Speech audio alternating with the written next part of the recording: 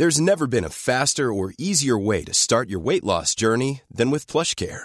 PlushCare accepts most insurance plans and gives you online access to board-certified physicians who can prescribe FDA-approved weight loss medications like Wegovy and Zepbound for those who qualify.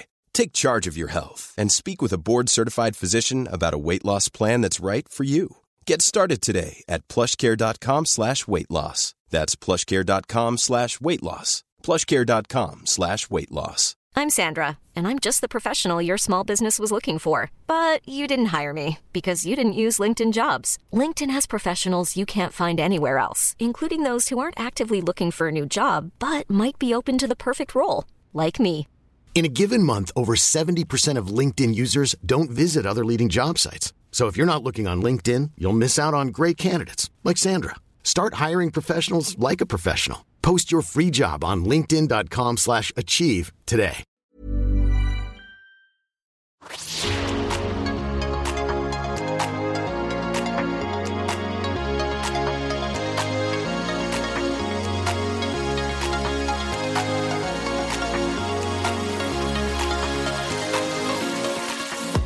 Hello, and welcome to Split Opinion with Flora Gill and Amber Rudd. Flora, I think you'll find it's Amber Rudd first. And shouldn't you tell people who we are? Okay, with journalist Flora Gill and failed politician Amber Rudd. Or more like the Right Honourable Amber Rudd and her nobody daughter. Okay, wow, taking that to therapy. Each week we'll be discussing topics that split opinion and we'll be trying to convince each other to change their mind. That's right, because here at Split Opinion, we think changing your mind should be celebrated. Too often today, people refuse to listen to the other side and have become very dogmatic in their positions. That's something I learnt a lot about in the past few years in politics. So we'll be looking at items that have changed our mindset in the last week before picking a subject to delve into. Sometimes they'll be serious, like drug legalisation and prostitution. Other times they'll be less so, like telly and thongs. But we won't be doing it alone. We'll be joined by a guest, an expert, who can help each of us win our particular case. So without further ado, let's get started.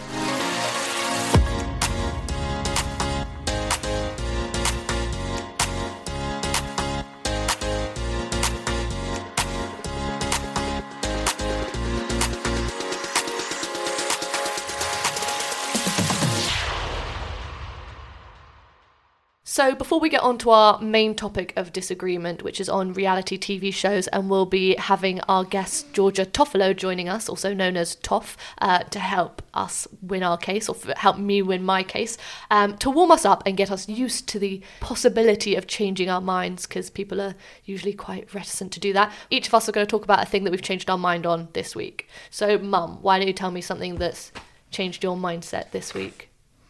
So I have been interested to see photographs this week of people online, but where they've covered up their children's faces. And I think there's an interesting debate going on there, which I'm actually undecided on, as to whether people should be putting photographs of their children up. And I mean celebrities generally who are, trying to get attention and putting these photographs up, and then they sort of pixelate out their faces. And I think as a viewer, it's a bit odd. If you're looking at a picture, you think you're looking at a family picture, and then you see their faces blurred out. But I can see why they do it. But I would just urge people to either have their photographs of their children out because they want photographs of their children out there, or just not to have their children in the photographs. I think the mixture is a bit confusing. No, I think that's the wrong attitude, to be honest. Because I don't think it's up to you to say, oh, I find that little smiley a bit disconcerting. I think it's a parent's decision whether or not they want to share images of their children. But I think if they want to share images of a happy moment and then black out their child's face or cover it, you as a viewer of a celebrity's image, they don't owe you anything. But I'm distracted. But it doesn't matter. Who cares that you're distracted? They don't owe you. But I'm just saying, what is the point of them putting out a picture? Although I can see the reasons why you wouldn't have pictures of your children, I'm just saying make a decision. No, I think people are allowed to share happy moments with their children without needing to show their faces. I think it's a fine compromise. How do you know they're happy? The children might be sobbing. You can't see their faces. They might be, but I don't think they are. I just think as a viewer of celebrity content, you can't demand anything. You can't go, I want to either see a child's face or not be distracted by that smiley. But having said that, I do think the question of whether or not parents should be showing photos of their kids on social media is interesting. I mean, in terms of celebrities, you have like Kristen Bell, for example. He's like from Veronica Mars, or The Good Place or Forgetting Sarah Marshall. She's an amazing actress and I was obsessed with The Good Place. But she never shows pictures of her children and she always does a little covering up and I think it's completely fine. Whereas Chrissy Teigen's kids, who I'm also a huge fan of and is great on social media, I think I would recognise her kids if I saw them in the street, which is quite strange. Well, I may have stepped into an area I don't know enough about because I don't know who these people are we're talking about. I suppose it's the modern equivalent of, in my day, when you and your brother were at school, there were certain parents whose children were young actors and so would go off and earn quite a lot of money doing acting for the family. And that was all part of how they managed to fund their lifestyle. And I think that if the child then turns around and says, no, not for me, the parents have to acquiesce. But there is a point at which they're actually quite an important earner in the family. And maybe that's what's going on here. A lot of these influencers are using their children as props in order to be successful, in order to make some money. I don't know. I think that's a bit unfair to say they're using them as props. I mean, I'm sure some probably are, but I think with a lot of the case, it's just, when you're a blogger or a personality like that, your life is your brand and your kids are an important part of your life, and so they become kind of wrapped up in that. Yes, no, I think that's like I've got a good friend who has a very successful family type brand and her children are part of the advertising and always have been. And I do think that's reasonable. So I think the conclusion is, I would say, is that as long as you're using them in a sort of an honest way, in a way, then that's fine. And if the child turns around and says, I've had enough of this, then, that you've got to respect that. Would you have posted photos of me on social media when I was a kid? Well, maybe if I had, Flora, you would have got all this exhibitionism out of your out of your system. No, of course I would have, because you were such a great beauty. Oh my God, now we know Mum's lying. So one of the things that I've changed my mind on this week, or had a mental refresh on it, I don't know what the expression is, but this might make me sound idiotic, but I don't think I'd ever realised how much a billion was, or how much a billionaire had in terms of money. So I was just reading I saw a tweet on it the other day. So just to put this in perspective, Mum, how long ago do you think 1,000,000 seconds was? 1,000,000 seconds, I have no idea. I'm going to say a week ago. I mean, that's not far off. It was 12 days ago. Oh, well, that's close. Okay, so bearing in mind that, how long ago was 1,000,000,000 seconds? 1,000,000,000 seconds must have been 100 days ago. That is very, very far off. 1,000,000,000 seconds ago was 32 years ago. 32 so years like ago. the 1980s. Mum actually did almost start to get out a pen and paper and do the maths and then just gave up. That shows you. Like, I kind of always thought that, like, you were a millionaire and then, you might quite quickly become a billionaire. It was the next step. But actually, that is 12 days and 32 years. That is a big difference. That is a big difference. I mean, one of the interesting things about that is that when government talks about billions of this and billions of that, really people struggle to understand how much that is. It's just a unit, really, to compare to other units, whether it's going up or whether it's going down. But 1 billion is a difficult number to get your head around. Yeah, and I know this is very obvious to a lot of people who are on the left, but given how much it is, I do not see how you can justify ethically or morally having billionaires when that is just so much money. Yeah, it is a huge amount. It's 1,000 million, actually, to be precise. Yeah. And do you know, Flora, the world has just got its first trillionaire, apparently. Do you know who that is? I would guess Jeff Bezos. You are right. Yeah. Yes, since we all use Amazon so much, we shouldn't be that surprised. But that is a million. That is an extraordinary amount to get your heads around. My favourite Jeff Bezos money thought process is that if you earn £10,000, or it might be dollars, sorry, I don't know, every day, how long until you have the same amount of money as Jeff Bezos? £10,000 every day. I'm not going to even try to work this out. Let's say 10 or 15 or 20 years. Yeah, your maths is not... 50, 60, 70 years. Keep going. 100 years. Next century. It's 45,000 years. 45,561 years. Okay.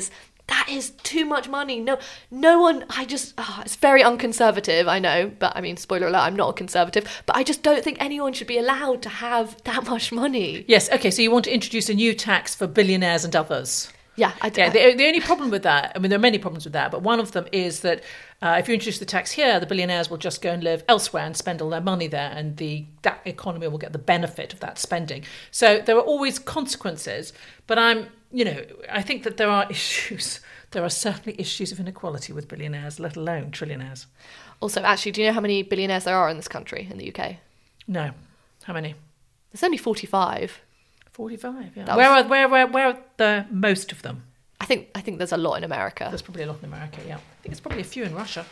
I don't know. I wasn't really paying attention to the rest of the world. They're probably not declaring it quite in the same way, I would suggest. Yeah, but I guess maybe... I don't know. I see the point of if you start taxing the billionaires, of which there are only 45 in this country, huge amounts, then they'll just sod off to somewhere else and get taxed less there. But also, I know that everyone always kind of looks to the people above them and think that having that much money must be immoral and unethical. But it's all. It is worth thinking about. I certainly agree. I don't feel like Well, I'm not in charge of, taxation, obviously, never have been. But I also agree that it's a huge amount of money and it should be considered. I mean, some countries have wealth taxes. If we ever get a Labour government again here, that could well come in. I think that would please you. Yeah. What would you do if you were a billionaire? What would I do? Obviously, world peace. Is that not world peace? World peace, yes. Yeah. So if am I allowed to get rid of? You can't buy world peace, but nice thought. I'm pretty sure I could buy world peace. I'd be like a proper. I was watching Miss Congeniality last week. Oh. Love that film. It's such a great film, but I was watching it with a couple of friends. We called out every time you would call HR, and it was like 42 times. But she wants world peace and tougher penalties for parole offenders. I can't believe that is the Home Secretary's answer. Absolutely. You're right. There's a bit of weirdness in it anyway. But coming back to you, apart from world peace and tougher sentences for parole offenders, what would you like? I think a Flora Gill themed theme park. I think it would be great. It would be full of innuendos. Everybody would hate it. It'd be very wet. I think it would be fantastic.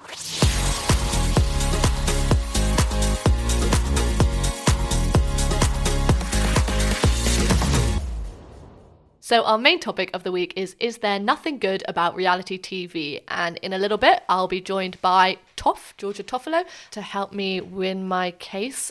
You might have guessed that, Mum, you do not think there is anything good with reality TV. I don't. I mean, I hate it in so many different levels. I used to come home, and when you lived here, you'd be sitting here on the sofa with your brother, and all I'd hear is somebody from the screen shouting at someone else or just gossiping with someone else. And it just feels so mindless. I think you watch television to watch a film, to watch a series. There are funny, entertaining things. But just reality TV, which just seems to me two people or a group of people gossiping about other people. Set on an island, set in this place, set in that place. But that's all it is. It's just vacant. It goes on, and there's nothing enriching about it at all.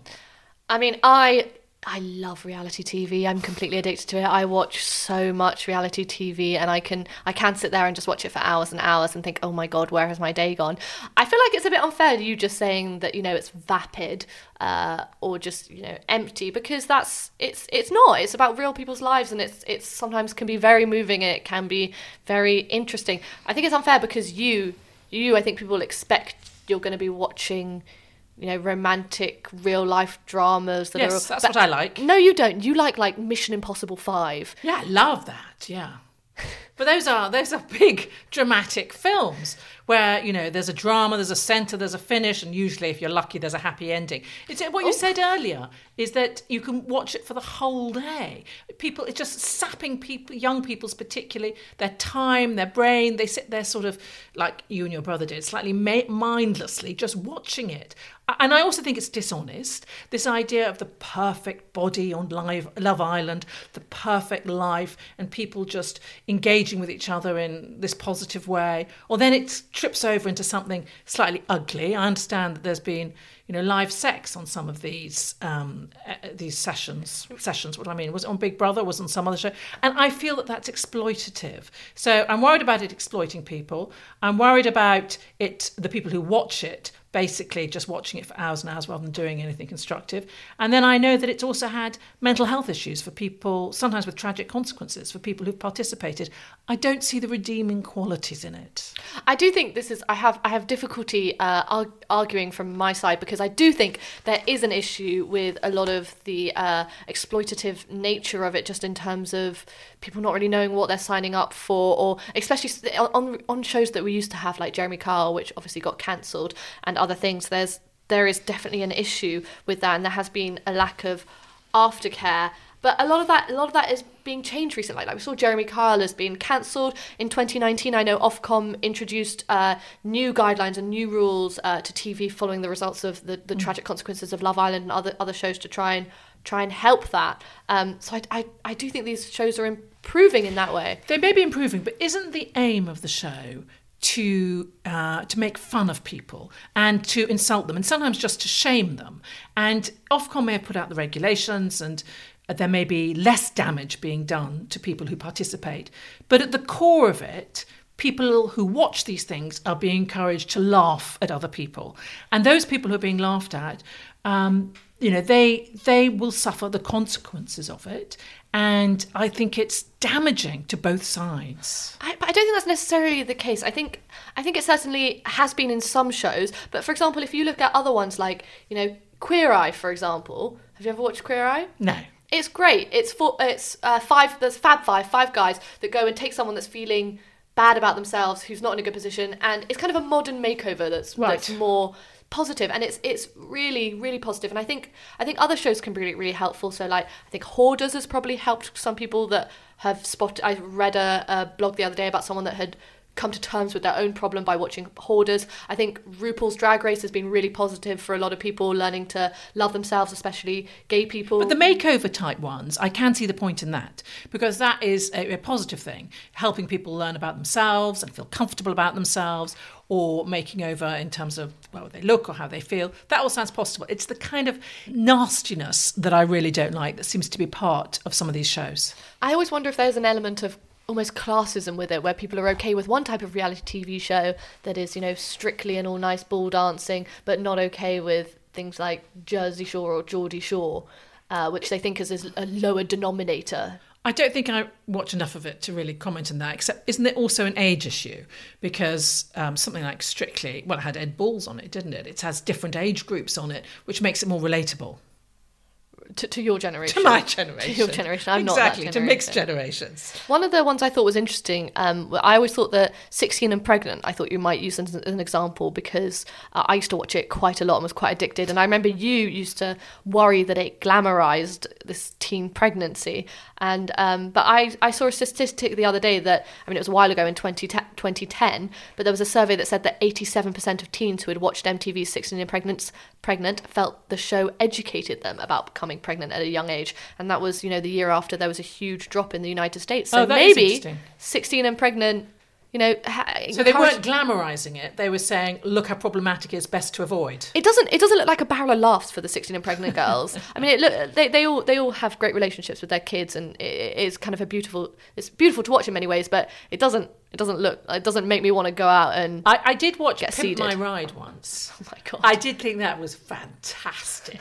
Put doors in your doors in your doors. It was always like, it was one of those things where it reminded me of like my grandma, where if you mentioned around her that you quite liked pink cats, you would then get toys of pink cats for the next 100 years. That's what Pimp My Ride was like. You had to be careful what you said to them. If you were like, aquariums are all right, suddenly they were like, we turned your car into a mobile aquarium. It's fantastic. No, that was great fun to watch, because that was like fulfilling people's dreams and using your imagination to make these cars absolutely extraordinary. That I can see. Okay, I think that's interesting. I still think that those kind of shows that you think are exploitative, I think they're mostly fine, but I think that they all need to be, a lot of them need to be need to evolve. They need to adapt and change. I think like an issue with Love Island is the fact that it's only one type of body and it's kind of glamorized.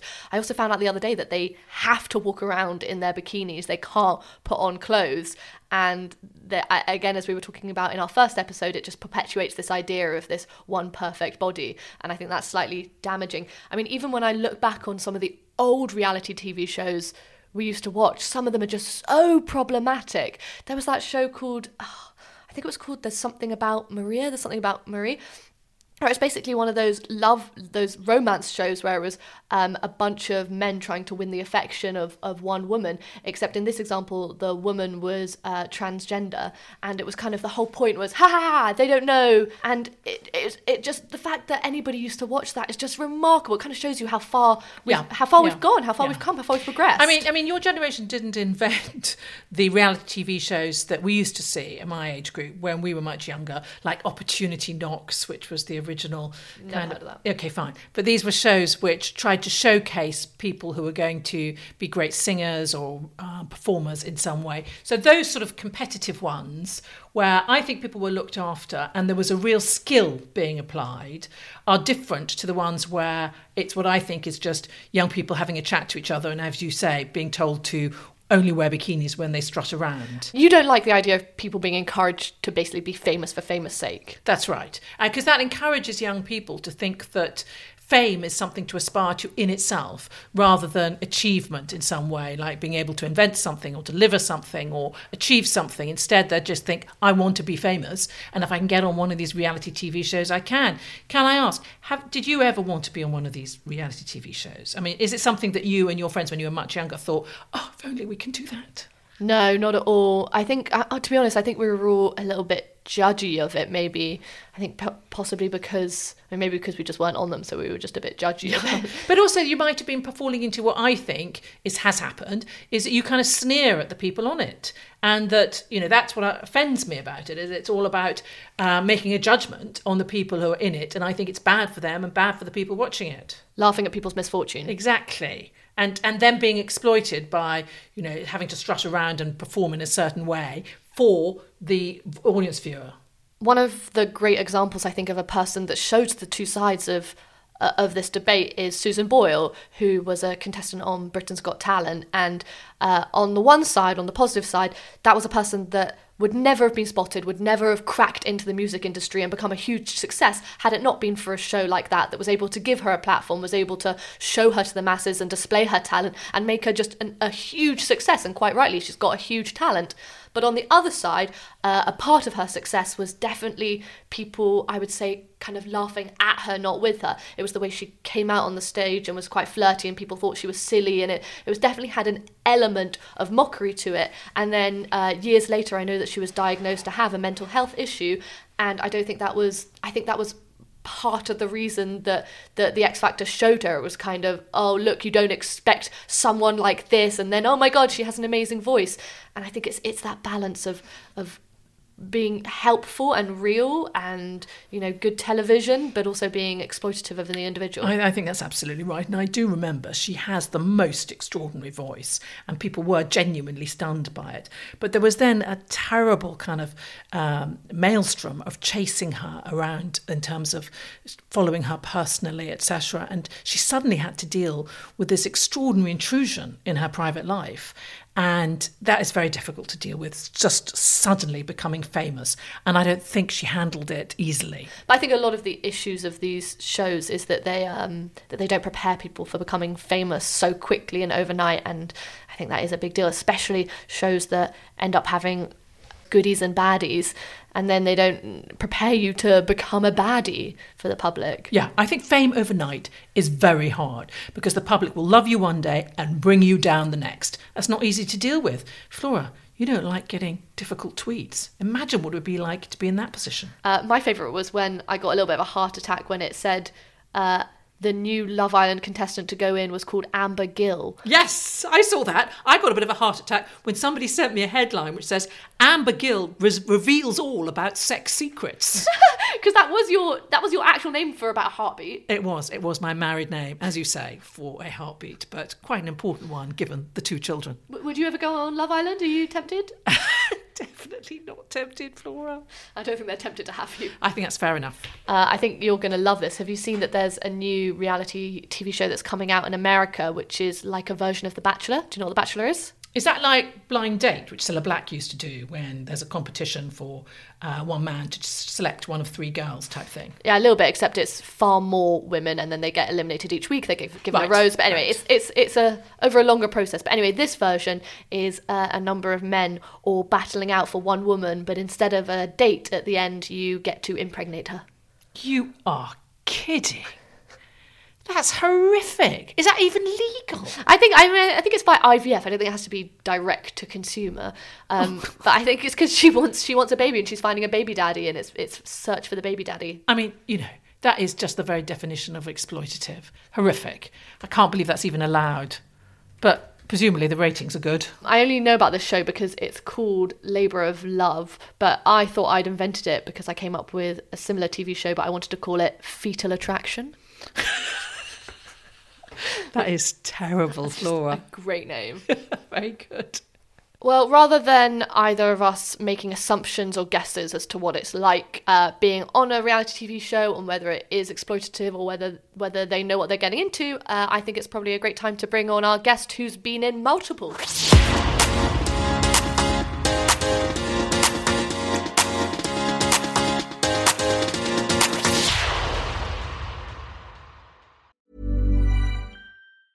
There's never been a faster or easier way to start your weight loss journey than with PlushCare. PlushCare accepts most insurance plans and gives you online access to board-certified physicians who can prescribe FDA-approved weight loss medications like Wegovy and Zepbound for those who qualify. Take charge of your health and speak with a board-certified physician about a weight loss plan that's right for you. Get started today at plushcare.com/weight-loss. That's plushcare.com/weight-loss. plushcare.com/weight-loss. Hiring for your small business? If you're not looking for professionals on LinkedIn, you're looking in the wrong place. That's like looking for your car keys in a fish tank. LinkedIn helps you hire professionals you can't find anywhere else, even those who aren't actively searching for a new job but might be open to the perfect role. In a given month, over 70% of LinkedIn users don't even visit other leading job sites. So start looking in the right place. With LinkedIn, you can hire professionals like a professional. Post your free job on linkedin.com/achieve today. Hey, it's Paige DeSorbo from Giggly Squad. High quality fashion without the price tag. Say hello to Quince. I'm snagging high-end essentials like cozy cashmere sweaters, sleek leather jackets, fine jewelry, and so much more. With Quince being 50 to 80% less than similar brands. And they partner with factories that prioritize safe, ethical, and responsible manufacturing. I love that. Luxury quality within reach. Go to quince.com/style to get free shipping and 365-day returns on your next order. Quince.com/style. Hi! Hi, girls. How are you? Oh my God, you do look like you're Miss Universe with the universe behind you. I know. I didn't even know how to do it. It's better than the backdrop in real I'm going to life. want ours like that next time, Flora. Yeah, it's very unexciting, ours. Anyway, so sweet of you to do this with us. Oh, no, I've been so excited. I was thrilled to be asked. Thank you. Mum was just asking, do we call you Toff or Georgia, or what do you go by? I don't mind, darling, either. It used to be like all of my friends, everyone called me Toff.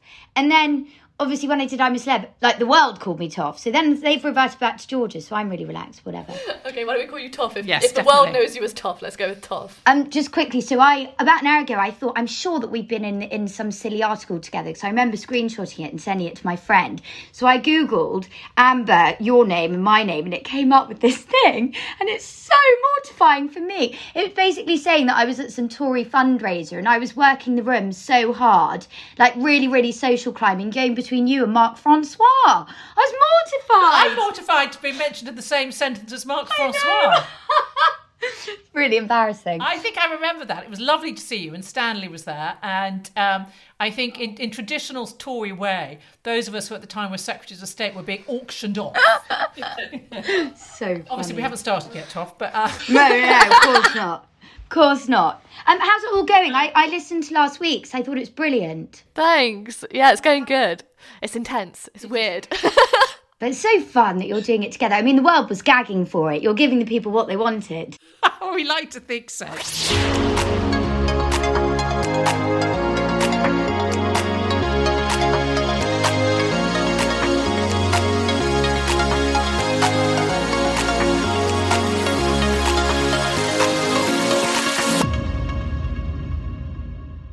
And so what are you... Should we start? Yeah, let's start. We're going to start off.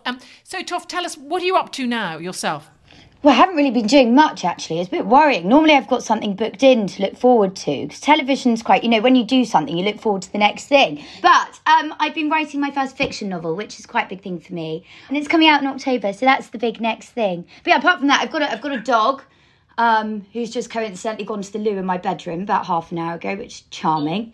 But yeah, nothing else to report. Dog and book. Good. And is the book going to be based on your experience becoming a celebrity, etc., or is it sort of different type of fiction?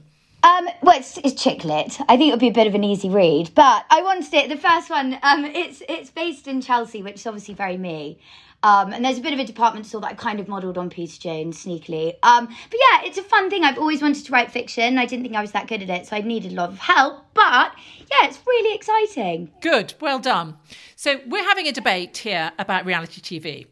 And I take the view that it's not very good for people to spend hours watching it, and the people who participate are often exploited, and it's sort of out of control in terms of the viewing, both for the viewers and for the people participating. And even the people who win, who become successful, often can't handle the celebrity status. So overall, I'm afraid I think it's a bad thing. Maybe, Flora, you want to say what your view is? Well, I'm a complete addict on reality TV show, and I think that a lot of the shows need to evolve in the way that they treat their contestants, but a lot of them have started to do that. So I'd love to know what your experience of that has been like. Yeah, I'm going to start off by saying I've been so fortunate, and I've got friends who haven't been as fortunate as me. I've felt incredibly well looked after by all the different channels I've worked for. But I also think it's important to address that I was very mindful and cautious of perhaps overexposing yourself, because I started doing reality TV when I was 18, 19. I was a baby, and I had a bit of a taste of negative. Wasn't even press back then. It was, I got classic Made in Chelsea scene, guy who I liked went off with another girl. I was mortified. I was so upset, so emotionally scarred. I made a decision from that day on to keep my private life private. And it's been really difficult, because I think when you do what I do, I have done well because I'm my true authentic self. But I'm also very mindful that I need to keep that little bit back for me, because what you were saying, Amber, it can be very prevalent in the world that I work in. And I think a lot of it is where your private life is plastered to the point where it's detrimental to your mental health. And I've been lucky because I haven't allowed it to happen. But it's not been easy. Do you think that you're going to stay in this area of work? Do you do more reality TV and stuff? Well, the problem is with me, I've done all of the big ones. But which that is quite scary for me, because it's all that I've known in my adult working life. I've done Made in Chelsea, so you can't really do, if you've done MIC, you can't really go on to Geordie Shore or Towie, because obviously it doesn't work like that. So I've ticked that box. I've done things like Gogglebox, I did Celebs Go Dating, and then of course the big one. I mean, Flora, very similar to you, I just love TV. I love reality TV. So the big one, I begged ITV to let me go on The Jungle. Begged. I was literally knocking on the door, saying, please give me a chance. Of course, I did it and did so well. So I think, well, what do I do now? So maybe I do go in a different direction. But it's been a wonderful experience for me personally. Why do you think people love reality TV shows so much? What do you think about it is that they find so appealing? I think it's either because it's tremendously relatable. Most of the time it's people getting dumped or being upset or people falling in love. We all do it. But I think at the other end of the spectrum, I think it's just so bizarre and so far away. And I think all of us need a bit of light relief. And I think it takes you away from your life for an hour or two. And I think people really, really need that occasionally. So, but what do you think about Love Island, for instance? I mean, Flora was telling me that they're told they have to wear bikinis. That feels to me just a bit exploitative of young women. I agree, but I also do think these young women, you do not have to do reality TV. It's a decision that you consciously make to sign up, to live your life very publicly.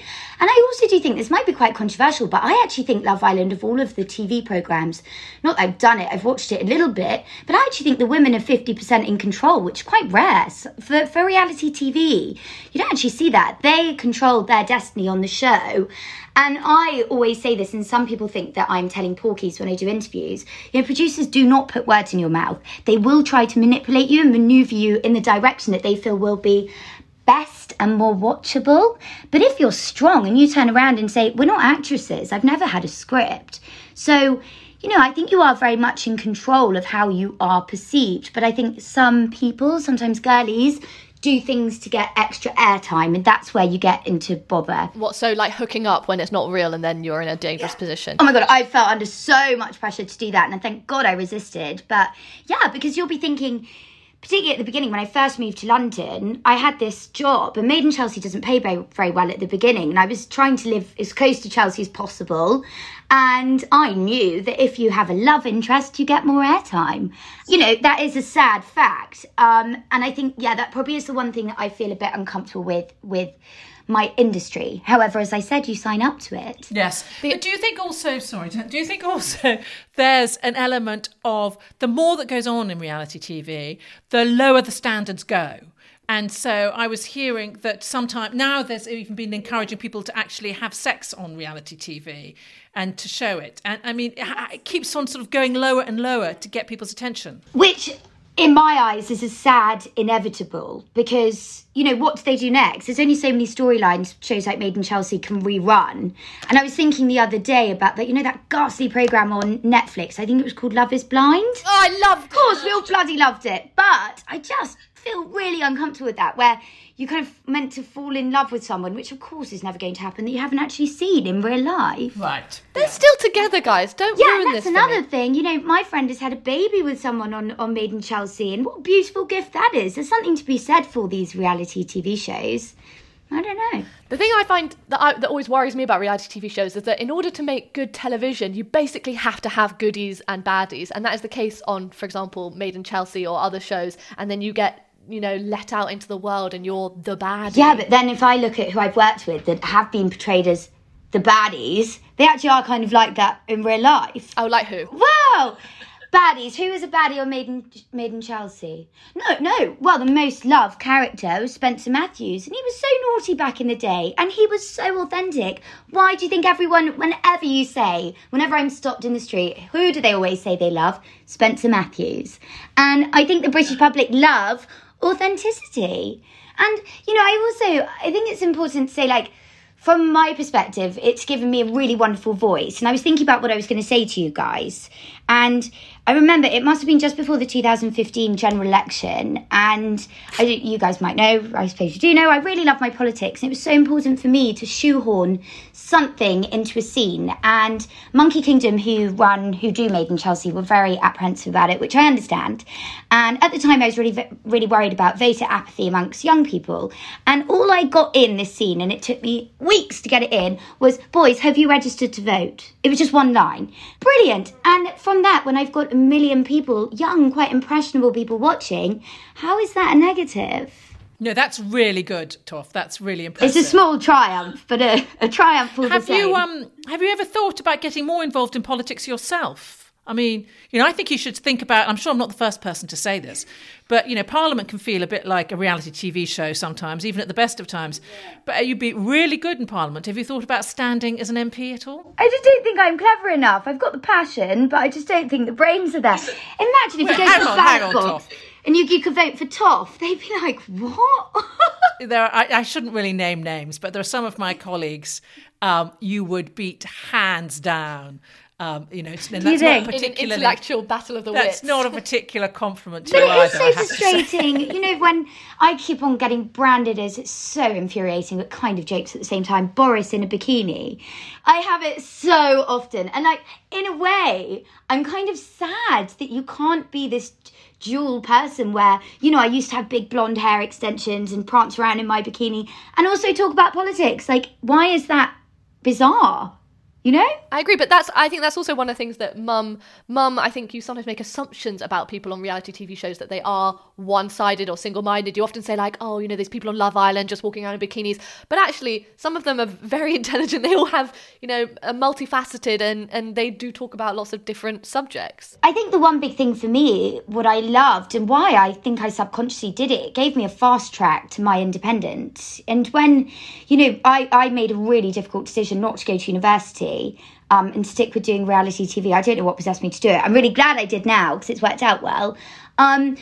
But with that in mind, by the time my friends had left university, I was already so independent and, doing things that I never thought I'd be able to do and travelling. So, of course, I've been very fortunate. But at the same time, it gives you a platform. And if you're up for doing it, of course, it is very, very intrusive and nothing can prepare you for that. But if it's managed well, I do think it's a brilliant thing. You've obviously handled it very well and have used it as a really interesting platform, Toff. And I love your business of boys have you remembered to register to vote. But do you think there's an issue for other people sometimes who win these things and then they're suddenly famous? We were talking earlier about Susan Boyle, who famously was suddenly famous, and the press really chased her down. I mean, it can be very difficult. So difficult. I mean, I was lucky because I had a bit of a progression. I did Made in Chelsea and then I did The Jungle and I did other shows. So I kind of got the press. Even for me, when I came back into London, it was like a steam train had hit me. And for a year, I wasn't myself. And that's me. And I'm quite robust. And I was quite well prepared. It's not as though it was Love Island where you go in and no one knows who you are and you come out these, one of the best known people in the UK. So yeah, I must agree with you with that. I think you have to be very cautious, and it's one of the negatives that comes with what I do.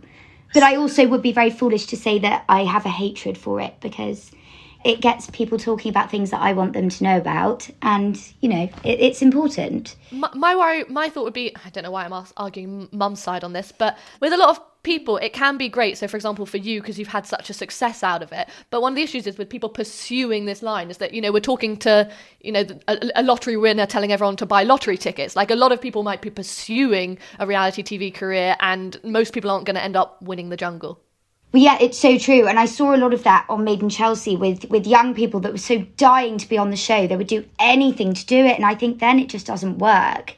And as I said, I've had a lot of luck with it, but that's just not the way to do it. And actually, I don't know, so many people message me in the area and they say, should I do Made in Chelsea? And I'm thinking, God, I don't know what to say to them, because it's been a bumpy old ride, but an amazing one at the same time. But the key thing, as I said earlier, for me, is keeping my private life as private as possible. But do you think it gives young people a sort of false ambition who will say, I just want to be famous, rather than I need to get my physics degree so I can go off to university?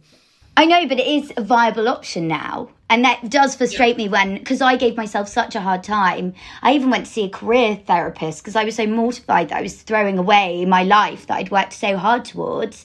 And I think it can work out well, but of course it's such a small percentage of people that do well. But I do also get, I don't know, I used to get embarrassed about what I do for work. So if someone didn't recognise me, I'd just tell a porky. And now I just think, well, actually, no, it's nothing to be that embarrassed about now. So where next, do you think, for reality TV? I mean, there are some extraordinary themes being followed in reality TV. Again, it's a long way from Cilla Black's Blind Date, which is where it all sort of started. I do worry it'll just get more and more obscene. Because as viewers, at the beginning, reality shows were quite shocking. I remember watching it when I was about 14, 15. I was like, my God, this is amazing. And now we're just so desensitised to it. I think it's just got to get more and more ridiculous, which I do find quite worrying. Yeah, which they're already doing in the US. Oh my God, yeah. We always follow on, don't we? And how do you handle the hate, or what advice would you give to someone if they were newly famous? Yeah. So do you mean about trolling? Yeah. Yeah, I kind of went full circle. It used to, because I've struggled with acne for a really long time, and it was the one thing. They always used to say, oh, you Tory scum. That was one thing I used to always get. Or it used to be pizza face, you've got terrible acne. And I decided to do a feature for This Morning, and it was the best thing I ever did. I just looked down the barrel, I took my makeup off, and I said, hi, trolls. This is my skin. I know it's not great, but whatever you say, I've got there first, so please stop. And they did, and because of that, another thing that I think is really good with the fame that I've got, I've never had a response from anything like that. So many young people look at it, and they thought, well, do you know what, if she's done a bit of telly and she gets spots like me, maybe it's not so bad. I just think you've got to leverage your platform in the right direction. That's really inspirational to do it like that, I must say. That's so reassuring for other young people who've got that issue and think they're worthless. Everyone gets a few spots, but some just get it worse, don't they? Oh, yeah. Let me tell you, it doesn't go away with age, I find. I'm glad this is radio. On, still here. So annoying. How is it that Made in Chelsea is still going, too? Unbelievable. I don't know. And my friends have been on there for 10 years. I just think that I don't get it, but people are fascinated with having an hour away in this ridiculous kind of aspirational lifestyle that probably half of it's real, half of it's not. You don't prance around drinking champagne all the time like we do in the scenes, but the friendships are there, and I think there will always be an opening for it. And I had drinks with my friend Ollie Locke last night, and he was telling me that the show is doing better than ever, which I just think is amazing. So people obviously aren't tiring of it. Oh yeah, and another thing I want to tell you, Oliver brought it up last night. So he was the first man to come out as a gay man on television. Of course, there have been soaps and storylines, but it's never been real. And I remember about a year ago, I was on holiday with a friend of mine who is a gay man, and he said to me, when Ollie Locke came out on that show, my friend was in his boarding house at school, and he knew that he was having trouble coming to terms with his sexuality. And he said, when I saw that guy on the show that we were all looking forward to on a Monday evening coming out and saying he was a gay man, it gave me the strength and the confidence to go on and tell my friends and family. And I think if reality TV does do any positives, for me, that is quite a big one. Yeah, it is quite something. I must say that the reality TV I like too, I will sometimes watch too, are the ones with mixed generations, i.e. not just about the gorgeous, beautiful people on Love Island. And your friend and mine, Stanley Johnson, was pretty good in, was it the Jungle one? Maybe you and he should get together and try and formulate your own reality TV show, which is about cross-generations, like me and Flora trying to talk cross-generations. Yeah, he's such a good sport. Whenever I call him up, I say, right, Stan, I spoke to him yesterday. I said, right, Stan, what's our new scheme? Because I've roped him into doing, we've done that Hunted programme to raise money for Stand Up to Cancer. We did that, it was brilliant. We did Gogglebox, but it was a nightmare doing Gogglebox. He just didn't get it. And every time I spoke, he's going, Toff, be quiet. And I'm like, Stan, this is the point of it. Like, yes. But yeah, I agree. I hope that in the future it moves in a way where we see more interesting formats like that. Yes. People from different backgrounds, I do think it needs to go in that direction. I agree. I must say, I do enjoy Gogglebox. That's Mum's subtle way of desperately asking to be on Gogglebox. She's putting out feelers. I think I might be quite good on it. Yeah, I think I could handle that. You two would be fab. You've got to do it. I think we'd need you or Stanley alongside us, Toff. What would you say if when young people ask you, I want to be a reality TV show, what do you say to them? Or I want to be a star like you? Oh, gosh. It would make me die inside because I know that I've just been so lucky. It's a minefield. And I think you have to be really strong-minded. And for me, I always had a backup. I could have just gone to university. And I think that's why I wasn't so dispensable to the producers. Because I had my little thing in the background potentially going on that never happened. Maybe one day. But you're so right to put it like that, which is any success in life involves a lot of luck. And it's important telling people that so they don't think that if they make the right moves, they're going to get where you are. So much of it is luck. Yeah, so much. Most of it. All of it, I'd say. And what's your favourite thing to watch? Or do you now not watch reality TV shows because it's too similar? It's too like watching what you've done. You've been there. You see you can see the man behind the curtain. That's one thing. It does ruin it for you because I can see what the producers have said in their ear about 20 seconds before. I just know it. I like watching the thick of it. What else do I like watching? No, nothing. No reality TV, really. Don't even get that much into Love Island. I've watched it because you have to, because it's such a cultural phenomenon. No, I'm not big on it now. Funny. Well, with the lockdown, a lot of them had to stop, didn't they? So there's a lot of repeats going on now. Maybe with the lockdown ending, there will be a resurgence or something totally I've just done a funny one. I have done one thing. So my dog got rigged up with a GoPro and he ran around the house for Channel 4. I mean, what are they going to come up with next? It's quite innovative, but yeah, called Snoop Dogg. So Snoop Dogg, that's amazing.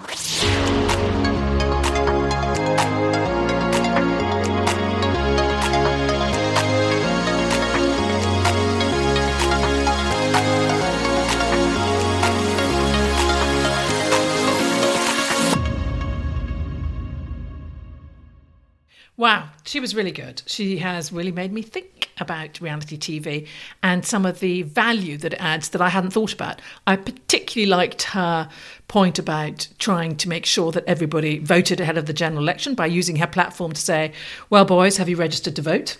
I thought it was interesting the way I thought one of the difficult questions would be, how do you feel about reality TV creating goodies and baddies and then releasing the baddies out. And she basically just said the baddies are often bad in real life. And the public loves a villain. The public loves a villain. Yes, that was so interesting.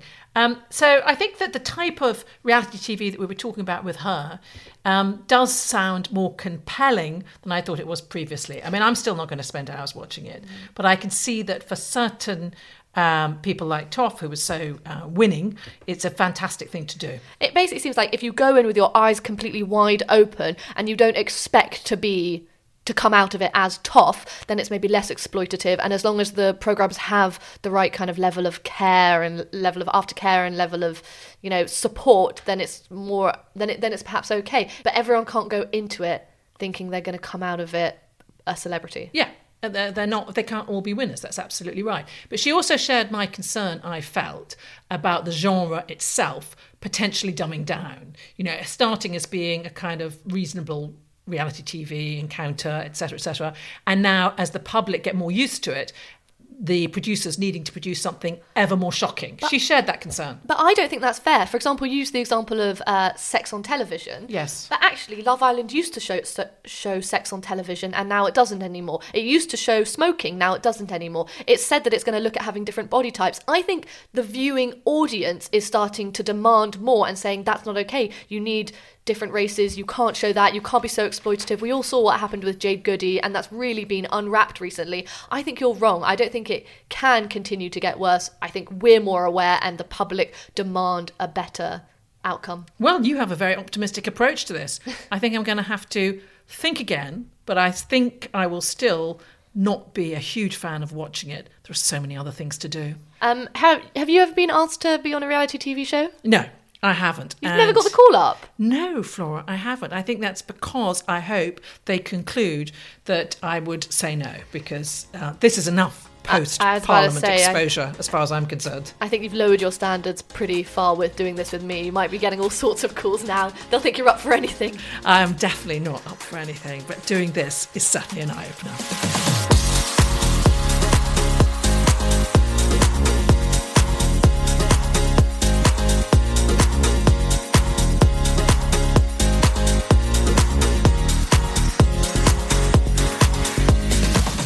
You've been listening to Split Opinion with Flora Gill and Amber Rudd. It's a Wireless Studios production for Times Radio, produced by Ben Mitchell. Tune in to Times Radio every Sunday at 7 p.m. to hear us live. And you can download the podcast to listen on demand. We're available at Acast, Spotify, Apple Podcasts, and more.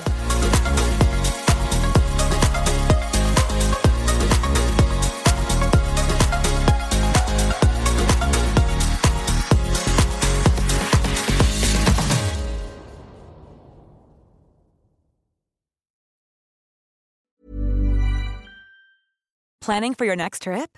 Elevate your travel style with Quince. Quince has all the jet-setting essentials you'll want for your next getaway, like European linen, premium luggage options, buttery soft Italian leather bags, and so much more. And is all priced at 50 to 80% less than similar brands. Plus, Quince only works with factories that use safe and ethical manufacturing practices. Pack your bags with high-quality essentials you'll be wearing for vacations to come with Quince. Go to quince.com/pack for free shipping and 365-day returns.